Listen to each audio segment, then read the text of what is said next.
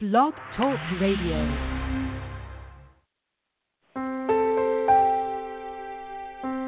Are you ready to awaken to the truth of your soul? Welcome to today's episode of I Dig Your Soul podcast with your host, Nadia Khalil.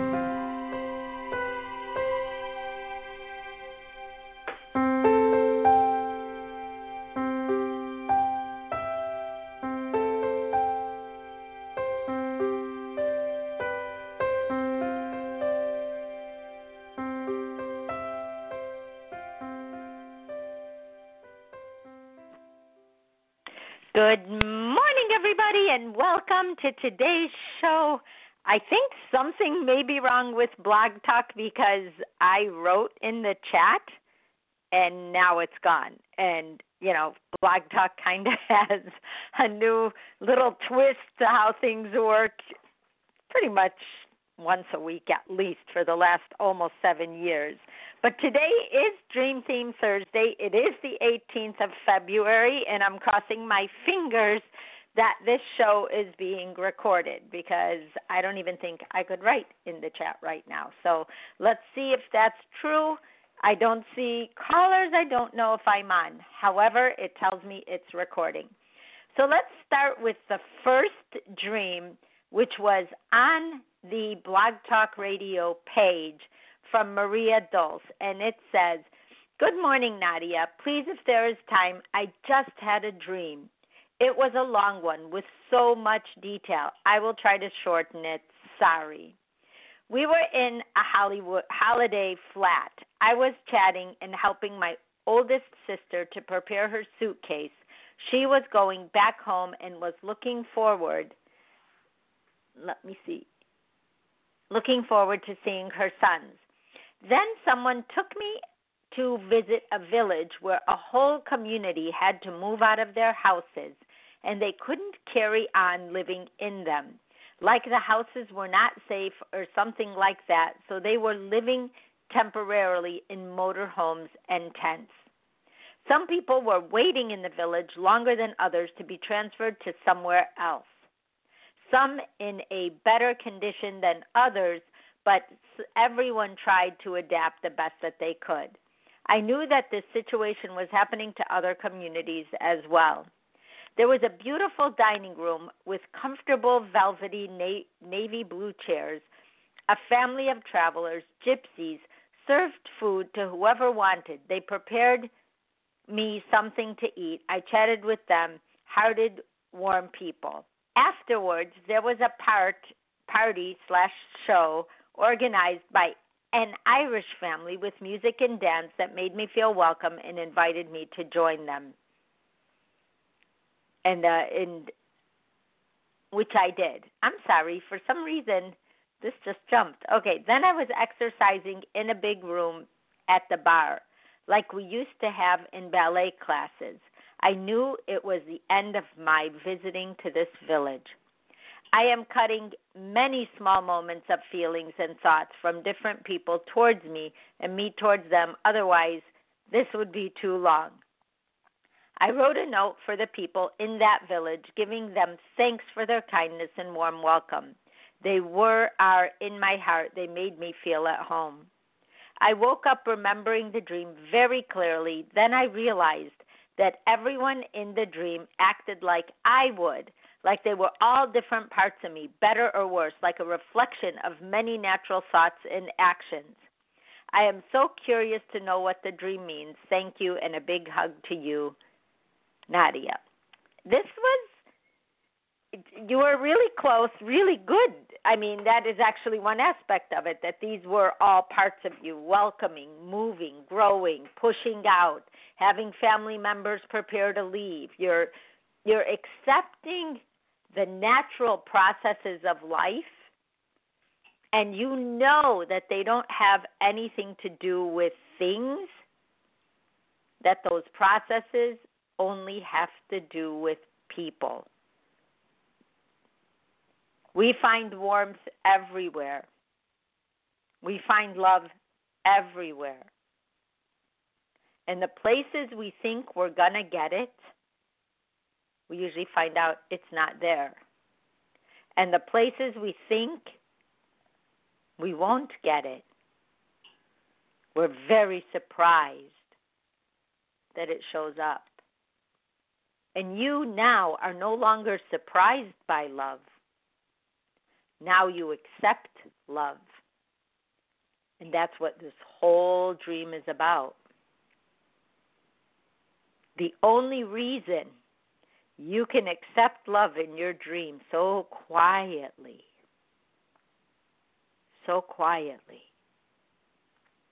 and so lovingly, and so warmly, is because that's how you think about yourself. So that you had it right on the nail. But how does that look in life? That looks in being able to receive and being patient, even though it looked like this sad situation. No one was sad. Everyone knew they'd be okay because you know you'd be okay. Even though you were visiting, you know that situations visit us. If you could think of all your challenges as visitors, if you just think of that they are visitors, they are coming in to teach you something, and then it goes on and travels to someone else. That feeling, we called it, it was a buzzword for a while, I don't know if it still is, when they used to say collective consciousness, right? You think something and you go and you tell someone about it, and they're like, hey, I just thought that too. Wow, that's so cool. We're on the same page. Yes, you are on the same page. Because that's how we think together. That's how we are connected. There was something when I first saw Christ, after I saw him initially, I had a lot of visions, like these visions, clear, like someone just, like you watched a movie, like you sat at a movie theater, as big as it is on the wall. I had these visions. Some involved colors, some involved just the energy of people. But this one showed me this invisible but yet unbreakable golden thread. And it connected all of us. It was like, when they played telephone when we were little in school, and they put two cups and they had a string, and someone would talk on one and you would hear it through the cup in your ear, and they were trying to show you how sound travels, right? This vision showed me how energy travels. That's why Christ always says energy precedes words. Because energy precedes words. You know how people feel, before they open their mouths. And if they tell you something different than what you already knew, what you already felt, then there's like this emotional discord. You're like, wait, that's weird. That doesn't match. Doesn't match. What's going on? And here you matched. You felt it. It was like the energy was free flowing. That's when they say that. It's in the flow.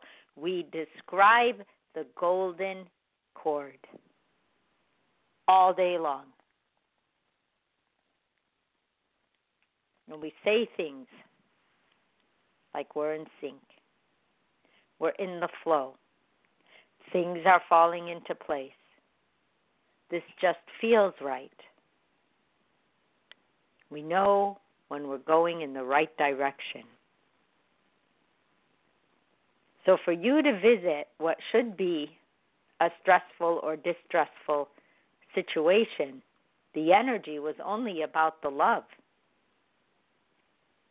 And love only propels. So when you can feel it in your dream, where you're in a situation that should be stressful, and it kind of looks chaotic, at the end of the day, no matter who we're meeting, it's how we feel when we leave. What did we leave with? What did we take with us from that meeting? And the reason it surprises us is because we are taught that when money's behind something, wow, they had this ice sculpture of the Eiffel Tower and they had this there and these people were, it goes on, and you're describing things, not people. And at the end of the day, the things fade to black. You're mesmerized for a minute, but then it goes and fades away. And you remember the people you looked in the eye, the people you may have smiled at, the people you have talked to, all starts taking form. And then you fall asleep. The fact that you were exercising in a big room, at the bar, like, you used to have in the ballet classes, you are now seeing yourself thrive in this village. You are feeling creative because now that we're feeling, all the other feelings start saying, hey, wait a minute, I've been here too. Wait, feel me, and feel me, and feel me. And it opens up this whole world of things going into this little dot in the corner and doing and talking and interacting, even with yourself, doing things you never thought you'd do, like dancing, going to the party, feeling welcome by people you don't even know. And even in all of that, you saw a beautiful dining room with these big, comfortable, velvety, navy blue chairs. You saw travelers, you saw gypsies, you saw all walks of life. Just thought of them as hearted, warm people.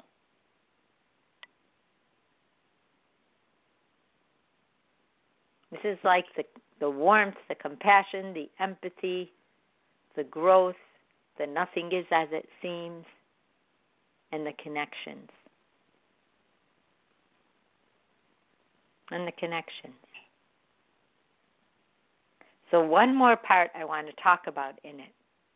In the beginning, you were helping your oldest sister to prepare her suitcase because she was going back home and was looking forward to seeing her sons. You are allowing someone who is older than you, that you are with all the time, to be released from any dependence. And you even can help them in your mind now, not just that they help you, because a lot of times when someone is older than us, we grow up thinking of them as older than us, and that never goes away. But you were sending her away and saying, well, she has her work to do. That's her, and this is me. And I like me. I like meeting new people. I like seeing how they live, even though it might not feel safe. And then you find out that they're super safe, that they're beautiful, that they feed you, that they dance. Nothing is as it seems, nor as it is seen. So thank you for that dream. It actually is a very, as I'm talking, I felt very content, because you are at a place where you can connect to anybody. And that's a powerful place to be. So I have another dream. And in this dream it says, in the dream, I wanted to buy a cat.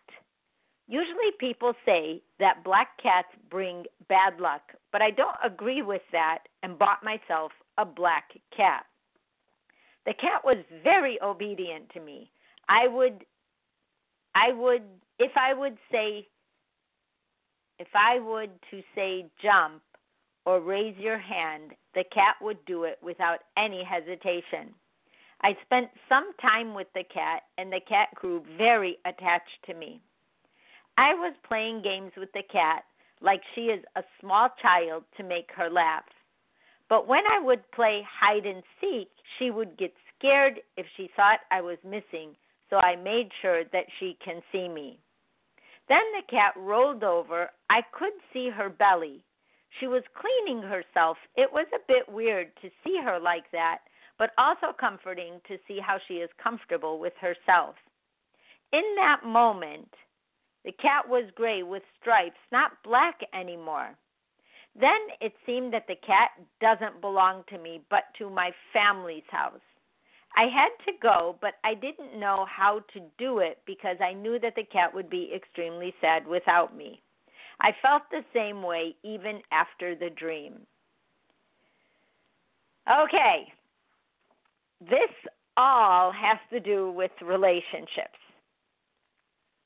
That you may meet someone and people may warn you that this isn't right for you. But you want it because you think you could go in and create what you need from it, like you did with the cat. And then somewhere in there you realize the cat needs you because you want to be needed. And then the cat starts doing its own thing, and you're like, wow, that's weird because you didn't tell it could do it. But yet you were comforted that the cat cared about itself or understood itself or was comfortable with their self. And then because the cat took on its own personality as well as being obedient to you, you saw the cat differently. So now the cat was a different color. And then you felt like the cat didn't belong to you anymore because the cat wasn't completely obedient to you. So this is truly something to think about. Really, really think about. We sometimes believe that other people are things we own. If we're in a relationship, that person is ours. And they're not. And so when that other person starts to be themselves, you equate them not listening to you or being in sync with you as to something's wrong with the relationship. And then you detach.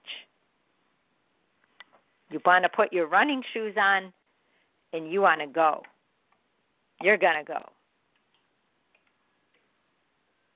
Now think about the way you approach relationships. They're usually you want to do something nobody's done before, have somebody special, secure that person, and then tell family and friends about it. And you wait until you're sure if you can be sure. So it's all like this systematic capture of someone you want to love because you equate love with obedience, the way you did with the cat. You equate it with that person being somewhat obedient to you because that would prove that they love you. And then when they are themselves, you're like, oh, wow, they don't love me. Look at what they've just done. Because your fear, not of losing someone, your fear of getting someone is where your fear is. Try to create situations where people will fall in love with you.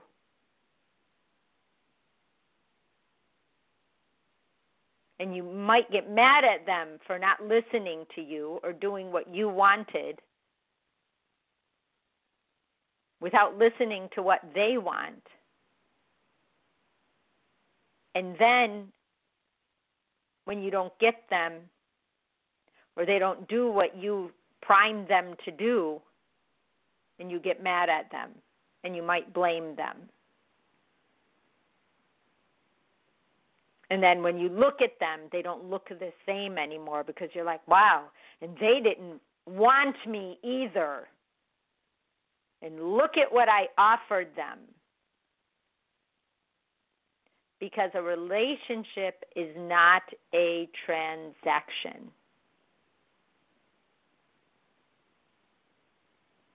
People don't love us because of a car we drive or a house we live in or how we look or how old we are. And when people feel manipulated, they have a hard time interacting.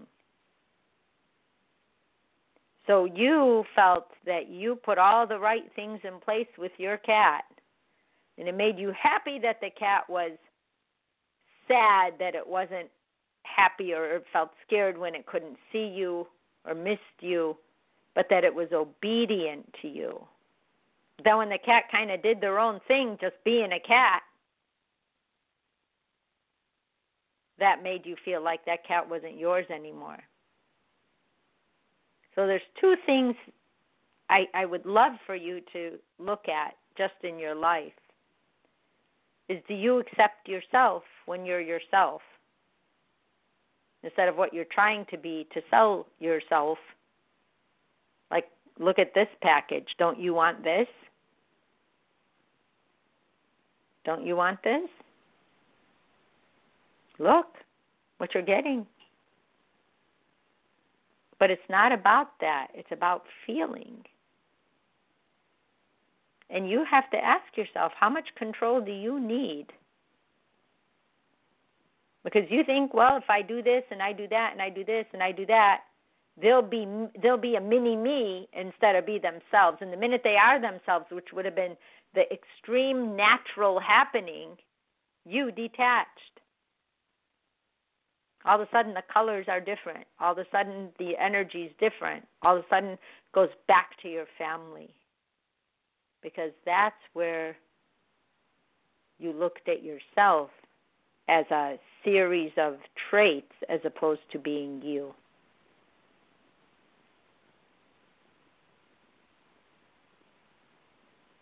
I always said when I first got divorced years ago, I always said if I ever met someone I was going to be with, I hope my first meeting is in my sweats. Because it can only go up from there. With my kids. Because that was the real me. Sweats and kids. They were young then. Because I didn't want someone to fall in love with the perception of me. Because you can chase that ball down a hill for your whole life.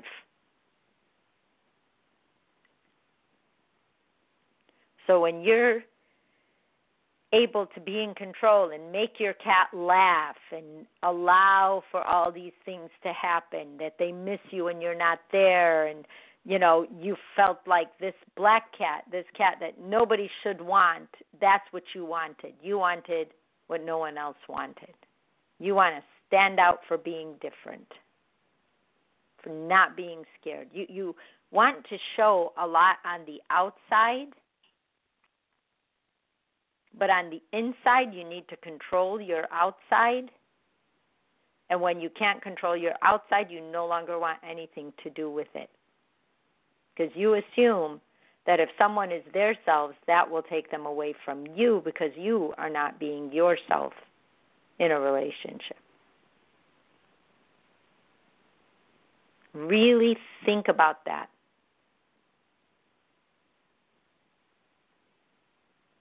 Really think about that, because just like in the other dream, about it being them in the dream, this is you in the dream. You've created a very rigid persona that involves maybe, I don't know, how you look, how you feel, how you care. And if anything steps out of those lines, it's going to anger you because now you have to rework how you're going to control that narrative. Oh, wow, the cat wants to be itself. Well, that's discomforting because why would it want to be itself? I've provided happiness for this cat. Why isn't it happy? What have I done wrong? Am I not this enough or that enough? Why would it want to be itself? Oh, geez, it's just gone from black to like a muddy color of gray with stripes. Someone I just don't recognize because they didn't need me to take care of themselves. And then all of a sudden, the cat didn't seem like it was yours.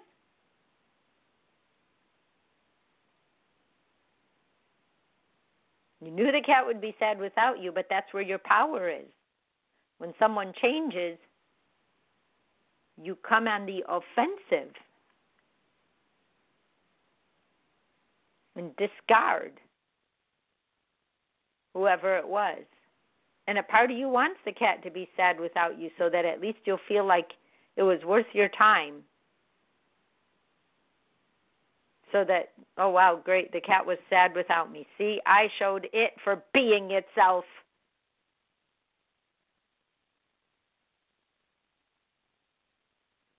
And what the truth is that you never once mentioned that you were sad without the cat until the very end. I felt the same way after the dream. But during the dream, it was all about how the cat felt, not about how you felt. You were happy it was obedient to you.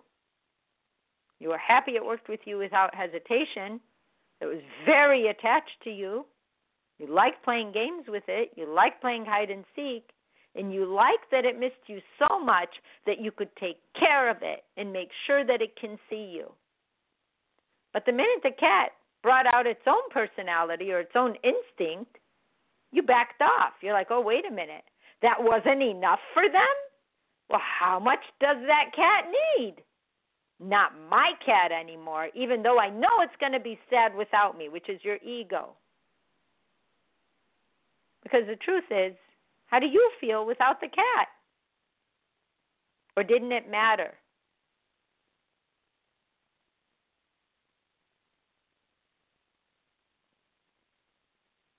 So pay attention to not what others feel, not what you can do to get others into your world,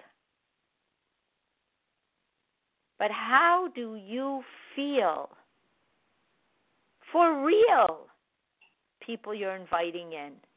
Are you inviting them in because they're different, or they may upset your family, or they may show that you can make a great decision, and so you put a lot of weight into who you bring in so that no one can say anything, but the person saying something is you.